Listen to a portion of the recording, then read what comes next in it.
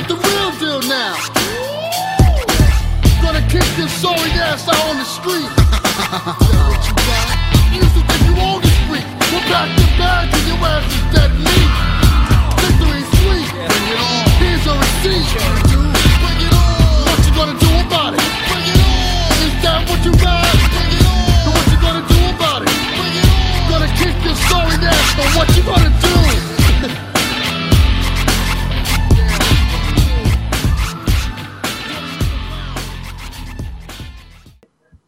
Hello everybody, welcome to the Northern Wrestling Podcast. My name is Robert Fuller, and returning to the podcast for the third time is Sawyer Paul from International Objects. Sawyer, welcome back to the show. Hey! Yeah, and we are continuing our series into the Undertaker's streak, and which this time he is taking on Edge for the World Heavyweight Championship at Wrestlemania 24. And two things interesting about this. First one is that this is the first outdoor WrestleMania for 15 years. And last one was at WrestleMania 9. And this is Undertaker's first main event for 11 years.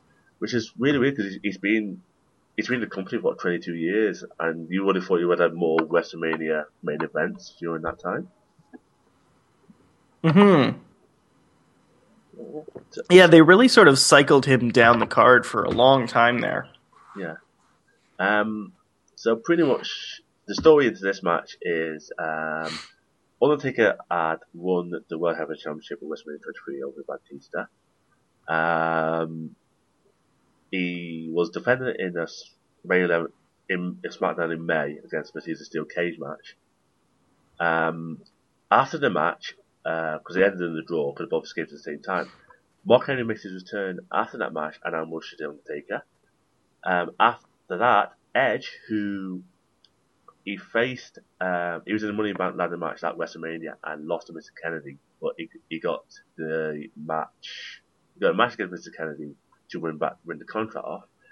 He runs in, cashes it in, and wins his first World Championship. I think he became WWE Champion 2 times before that. Mm-hmm. Yeah, so it's like his third World Championship, but his first World Heavyweight Championship. And then there was a bit when he lose. I don't think he had it that long, but then but he spends pretty much most of the year like stopping Undertaker from opportunities of getting the World Heavyweight Championship. Edge himself wins it by, I think it was a triple threat match,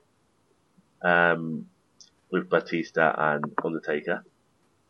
And during this time, Edge himself was starting to form like his own stable. He had the Edgeheads of Zack Ryder, Kurt Hawkins. He was in a relationship with Ricky Guerrero, who became SmackDown General Manager from Teddy Long, and Teddy Long became pretty much Shuma Lamb was Vicky's bitch in this as well. And that's pretty much it. It's this, even though it's a great rivalry, I think it's a really good rivalry. It goes on for over a year, but this is, instead of like ended at WrestleMania, that seems to be the peak. It doesn't end for like another 4 months after this, and I find that quite weird because with WrestleMania, a lot of rivalries. No, they do a few more main events together. Yeah, they do, and with WrestleMania in general, rivalries tend to end at that point because that's like technically the end of the wrestling year. And then they kind of like, so they either start a new feud, and they kind of start a new feud, and you might get a rematch next month. So I always find it interesting that this feud kind of goes on and off for about a year and a half. Yeah, it's pretty lengthy, and I watched absolutely none of it. It's not out of like lack of interest, but this was I just really wasn't watching wrestling at this period. So going WrestleMania 21, I think, was the first one that I didn't watch like right away, like live. Yeah. And it wouldn't be until WrestleMania 25 that I started to sort of care about the big show again. And so like I didn't actually see WrestleMania 24 until maybe last year, like maybe 2012. Yeah. It was just one of those shows that I was like, yeah, I'll get around to seeing it. It just didn't seem like that big a deal. But it's massively stacked show and ages very well. It's gorgeous. It's watching the WWE WrestleMania documentary. They talk about 24 and how they had to basically build the stadium from the scraps that were left over. Like, it's an old beat up piece of crap stadium. Yeah. And that the whole set is just them. Like, they put that all together, and it's amazing. Yeah, I mean, it's we're doing a phase now where it's like they're now in the big stadiums. I'm going to be like outdoor and then like a dome stadium. Like, well, they're not New Orleans this year, so that's the dome stadium. So you got like one side of it, we got this massive stage. Like 23, you saw that because we were in Detroit the previous year, and so pretty much every year you always have a really big stage. And I don't know much about the Citrus Bowl in Orlando, but I know there's no NFL teams there, so I presume it's just the college football teams there that use it. But I didn't realize it was the old stadium.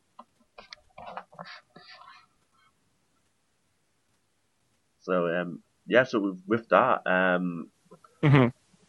Undertaker's Challenger, so he comes out. But yeah, sorry, go ahead. No, you go ahead. I was just saying about the entrances. I think for like the fourth year in a row, Drew's come out.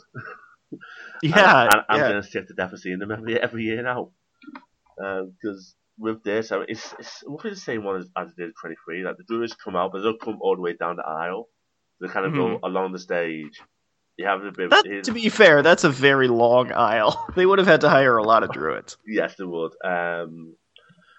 Yeah, but it's roughly the same as last year. I mean, he's done the Druid thing for a good few years now, and it was great at the time, but I think so the way I've done it is I've watched like each street match in order, and obviously that's not how you're supposed to watch these matches. You're supposed to like watch a year, or go back and watch it every so often.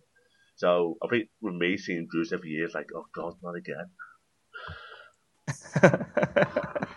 Yeah, I thought the Druids were cool, but it did feel like, oh, you're just doing the same thing that you did the year before. Yeah.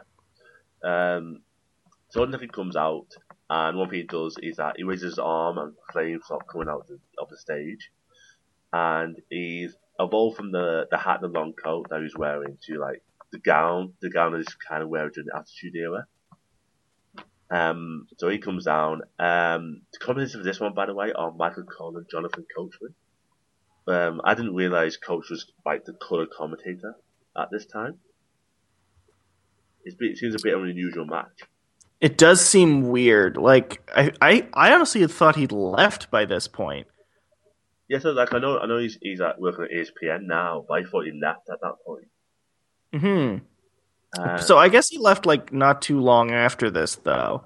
Yeah, it seems so, because in WrestleMania 23, well, pretty much Michael Cole's commentated all the WrestleMania Street matches from 21 onwards, and the previous year it was with JBL. So I thought, because I know there's one WrestleMania where JBL goes, yeah, I quit. I can't remember if it was 24, 25 when he does that. That was 25. 25, yeah. So when I heard him commentating on the WrestleMania 23 match, I thought, oh, right, I must have got the timelines mixed up. I thought, oh, he must have retired earlier. So it's weird him like going, not commentating anymore, and now it's just Jonathan Coachman. But with the SmackDown commentators, they were just changing quite a lot. You had Mick Foley there for a little while, then they moved Jim Ross over there, and Max Ray did it for a while. There seemed to be there was never like a set commentators. I think that made that show suffer. Yeah, certainly. Yeah, the referee is Jimmy Cadence, by the way. So I know you got like that guy because he's from Toronto. Oh yeah, big fan of Jimmy. Yeah, and Edge comes out, and he comes out for like a second, and then Teddy Long is pushing Vicky Guerrero in the wheelchair, and I can't remember why is Vicky in the wheelchair. I don't know, dude. I have no idea. I wasn't watching. Remember. I don't know either. This is one of those moments where I'm like, the plot that you were going for weekly ruined this timeless moment. Like, I'm sure there was something on SmackDown like that month or whatever that made this happen, but I wish they had just left all the weekly plot out of it. Yeah, that's true. I've just looked at it now. Apparently, Guerrero got Tombstone Power Driver by The Undertaker, so that might be why she's in the wheelchair. There you go. I just couldn't But remember. who cares? She wasn't at ringside. No, she wasn't. Like, I thought she would be, but she was like, she goes out, kisses Edge, and then Teddy Long just pushes her back. yeah, like who cares? Just leave this stuff out. If I could give advice to anybody who like makes decisions for WrestleMania, is that like the kind of stuff that you feel won't matter in a year, leave off the show. Yes. Because there are wrestling fans who will only watch WrestleMania. Like, that's the only thing they're gonna watch. And even if you watch more things than WrestleMania, you often look at WrestleMania as this like time capsule of the period. And so like having stuff like that on the show makes it feel more like, oh, just a weekly episode of this thing rather than this hoisted up more important platform. Yeah, I agree. It's weird. One thing I noticed as well is that with commentaries, the commentaries did stand out. I'll talk about in a minute. But I just like going, especially in the public, goes like, I've never lost a WrestleMania, so it's technically streak versus streak. And when I heard that, I was like, that can't be right, and it's not because he lost the previous year. And again, he lost like his first WrestleMania match. Some of that was like, you lost last year. You're technically not undefeated. Well, he's never been pinned. He's never been like defeated. He's lost like multi-man matches where like winning that match doesn't mean losing technically. Yeah. So it was one of those like dick moves. Like that's like saying Miz is undefeated at WrestleMania. Like, okay, fine, technically. Yes. But nobody cares. Yes. So the match started by Edge pushing Taker and then toss pushing in the corner. Taker hits the clothesline and sends Edge over the top rope. Then go back inside. Going back to the whole like try a lot of brawling, a lot of fighting in the corners. And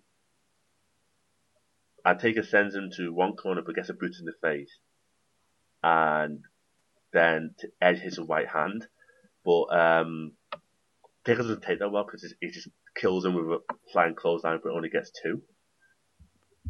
And then Taker goes for the old school but Edge pushes him. This is a bit what we like in the match. Taker goes for the old school. Edge pulls him off the top rope. But Undertaker counts that into an arm grab. Which I thought was a really nice move. He would do that 2 years later with Michaels and screw up his leg. Yeah, I mean, I watched that match a few months after it happened, but I had a chance to watch it again for this.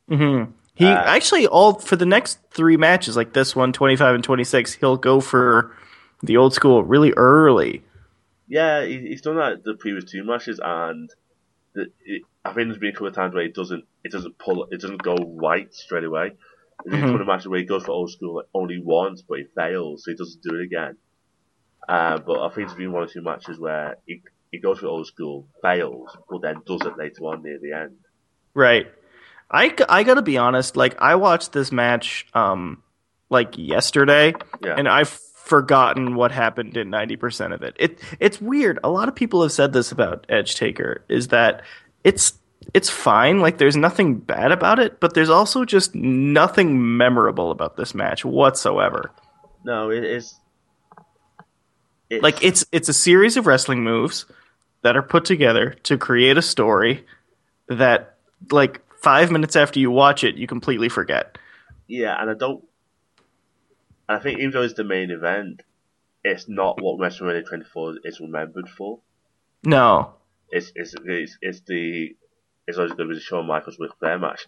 And of course, I've not seen the WrestleMania itself as a whole, but I have seen that match. And a lot of people saying, oh, that should have been the main event. But apparently, it was Flair who said, look, I don't want it to be in the main event. Right. He believed that the champion should be on last. So it's kind of respecting that kind of thing. Has there, on that point, has there ever been a time when, like, the biggest match obviously should have gone on last, but somebody's like, no, the title's more important, or some crap like that, and they put some other match on last? Has there ever been a time when that wasn't a huge mistake? I don't think so. I mean, TNA slightly does that. TNA's weird because they might have stories that are probably bigger than the title match, but the title match always comes on last anyway. And there might be times where you think, well, that could have been the main event, but it's it's TNA, so I mean, I'm a bit of a TNA apologist anyway. But one thing they always make sure the World Heavyweight Championship match is last, no matter what the stories are, as well. But I agree. I mean, it's rules of this.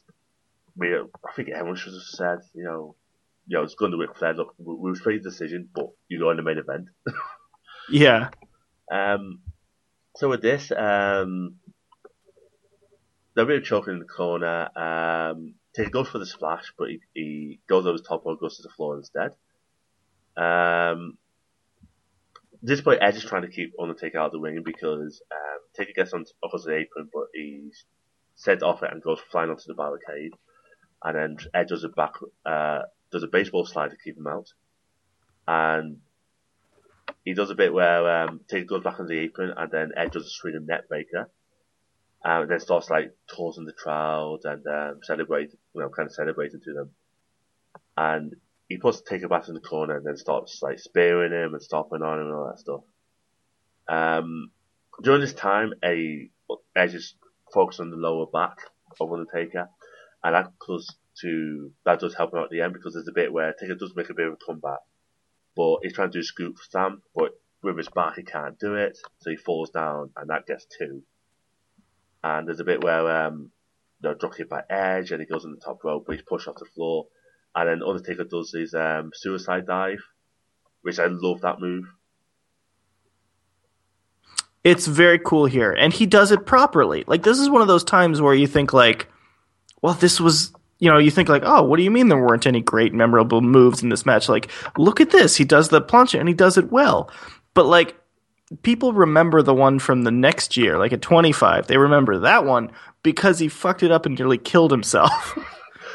Is that the one where Michaels moves at the... Yeah, because that's the one where Michaels drops a cameraman and Taker completely misses him. And this is one of the sad things about physical theater is that the one he does fine nobody remembers, but it's the one that gets all car wrecked that's the one people point to as the big deal. Yeah, it is. Dasher goes back inside. I know Taker goes for the last ride, but he can't do it. I get hit by a big boot by Edge for 2. The dashing in this match, it's all over the place. It goes inside and outside, outside. Oh, they do their best. No, nobody can look at this match and be like, oh, these two didn't try very hard. They totally did. They did everything they could. Not too long from now, Edge back body drops Taker just into the crowd. Yes. Which is a great spot. It looks amazing. Yeah. And it gets a huge reaction. But this, and the crowd is just kind of dead for this. This is a problem with the big arenas, especially the open arenas, is that you can't hear anybody. Yeah. It really makes WrestleMania suffer because you just can't, the crowd might be going crazy, but you have no idea. Yeah, I think so. And especially since whilst you've got thousands in the arena, you've got millions watching, and you're trying to make sure they're part of the experience as well. Exactly, and it's really tough. These guys, they try their best. One of the problems with Edge though is that his stuff doesn't look like it hurts. A lot of his offense, and this has been a big criticism of Edge his whole career, is that his offense just doesn't look like it's impacting at all. Yeah. He has historically one of the weakest spears of anybody. A lot of the female wrestlers spear harder than he does. Yeah, I think especially now because Roman Reigns does it now, and I love Spoontool. Reigns does a good spear, but I'm thinking specifically like Caitlyn does a fantastic spear. Puts Edge's spear to bloody shame. Yeah, because I remember the bit when Caitlyn was having the feud with AJ, and WC did that to contract signing, and that goes pear shaped as contract signings always do. And obviously AJ's got Big E Lansing, and Lansing just grabs Caitlyn, calm down. Caitlyn slaps him and then just kills AJ with a spear, and it does help that AJ is probably 80 pounds or something. And that's probably probably one of the best sellers in the company. Mm-hmm. and she looked like she's just dead. But yeah, like Edge's kind of weak looking offense makes this match suffer because every time he hits the Undertaker, you're just like, well, you're gonna have to hit him 10 more times to get any result here. Yeah, that's true. Especially with because what I do like a bit of psychology actually is, it's not like when you get some matches where they focus on one body part and then forget about that and then focus on another body part. Not so much here because Edge puts half Boston Crab, so he's hitting the pressure on the lower back. Mm-hmm. And then he does, Take gets out of it. And then he does, I don't know, I mean, did ever move for this where he crosses the lower legs and then puts pressure on it, but he's not doing the sharpshooter, but he's like on the same level as Undertaker. Yeah. And I think I had a move for that, but I can't remember what it was. It was one of his like patented like the word edge is in the name of the move at some point. It's all of his moves are like that. Yeah. Taker obviously gets out of it, and the stage push for a little while, and Taker sends him edge to the corner, hits two opposite smashes, and then the snake eyes, which is when he puts him is he doing power slam, bounces him off the top turnbuckle, and then he tries to go for the big boot, but Edge hits a drop kick instead for two. Mm-hmm. And also with the commentary, Matt Cole is constantly referring to Edge as the ultimate opportunist, because obviously he's cashing Money Bank twice, and that's kind of, I can't remember if it's the first time he's been referred to as the ultimate opportunist. I don't know. It is what I mean. One thing I like about in my when I do my pay-per-view reviews, it's just a moment where something happened and some guy takes it up, seizes the opportunity to get the win. I would put down so and so after referring to Edge's manual, how to be the ultimate opportunist, goes and wins the match kind of thing. Yeah. So this is the bit where Edge tries some move for the second rope, but he's caught by Taker. Taker tries for the choke slam twice. The first time, Edge just simply pushes the arm away. The second time, Taker does get up in the air, but Edge drops his head and puts a DDT on him. Mm-hmm. Edge goes for the spear because needed to go, then choke slammed, but only gets two. Mm-hmm. Taker go for the old school again, but this time Edge crotches him onto the turnbuckle and then hits a suplex. And Magic Cole annoys me here because he goes, Edge covers, he goes, the streak is over. And I'm going, no, it's not. It's a superplex. It's not. The match is not going to be over on a superplex. No, of course not. I mean, come on. I mean, the fact is, there's not one move that Edge does that makes me think well, it could be over now. Yeah, that's true. Not once. Which is that I'm sure going by these matches one by one, you've got this feeling now of sort of, well, I know how this is gonna go. Yeah. Right? With Undertaker matches at WrestleMania, he wins every single one, and you're watching them one by one. And so at the beginning of each match, you got to think well, I got to get through this because I know at no point in time am I actually going to get emotionally invested in what might happen. And you know that not one move from any of his opponents will actually get all that close. Yeah. At least not until maybe the last, with Michaels, maybe it gets the closest. But with this one, Edge just doesn't seem like a threat at all. No, he doesn't, does he? Yeah, I mean, which is sad because this is a good match ish, but it really suffers from predetermined outcome syndrome. Yeah. Which you would think more wrestling matches would have, all told. Yeah, that's the thing. I think the challenge WWE have now with Undertaker matches at WrestleMania is that, pretty much there's going to be a very, very small minority who think Undertaker would lose. So everyone's going to think he's going to win. The challenge they've got is to make you think that he could lose. Mm-hmm. And I think they've done that, probably not so much with Punk match, but I know especially where the last Triple H match, and maybe one of the Undertaker, Shawn Michaels matches, there's a bit where you think, oh, he could actually lose here, because it was a shocking moment. Yeah. Yeah, I mean, I thought at 25 and at 28, they did a very good job of making it seem that that this could happen. At 25, because he legit hurt himself for real. Yeah. And at 28, because they put Shawn as the referee, and that became the emotional factor of the match. But here it's just like, who cares? Let's just get this over with. And like, are we at the point where we can talk about the finisher yet? Almost there. All right, let's get to the finisher there because nothing else happens that's interesting before that. Yeah, well, there's a good bit was because obviously Taker goes for the big boot, and then he does old school finally. Before that, goes to the boot but kills the referee. Mm-hmm. There's a referee TV by Edge, but after Edge grabs the TV camera, hits Taker with it, he goes to revive the West, but he rolls to the floor. And one bit, this is like probably my favourite bit in the match, and it doesn't involve the wrestlers.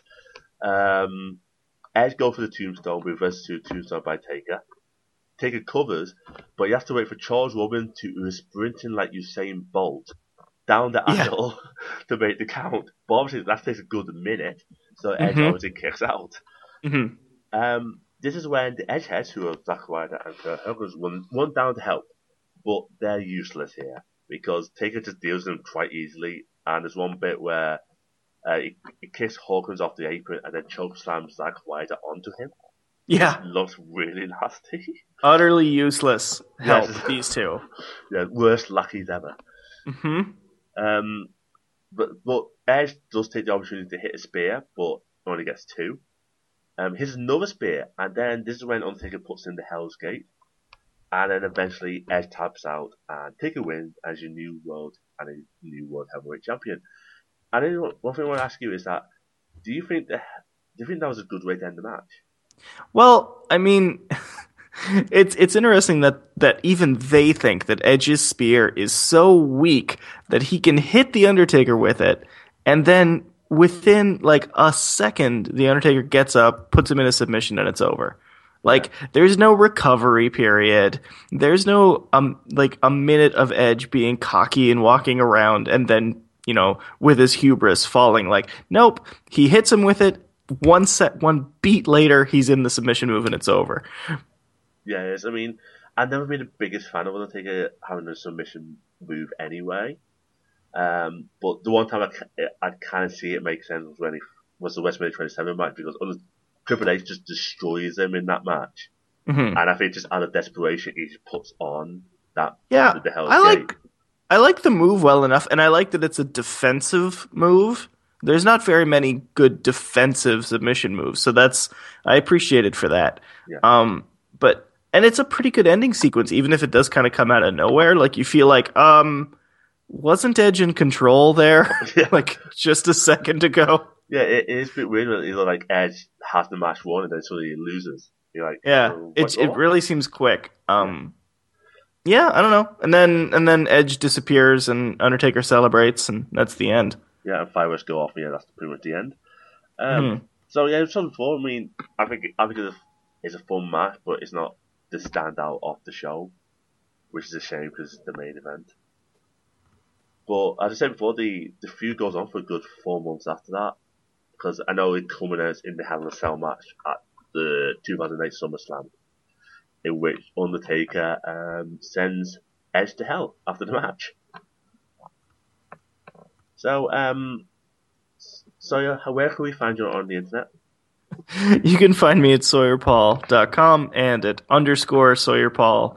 And you can, I would love to have my mind changed about this match, but yeah, I think this is maybe the worst of his like WrestleMania 20 series. Yeah, I tend to agree. I know I'm not trying to see 25 except for maybe like the Mark Henry one, but I don't even really count that one.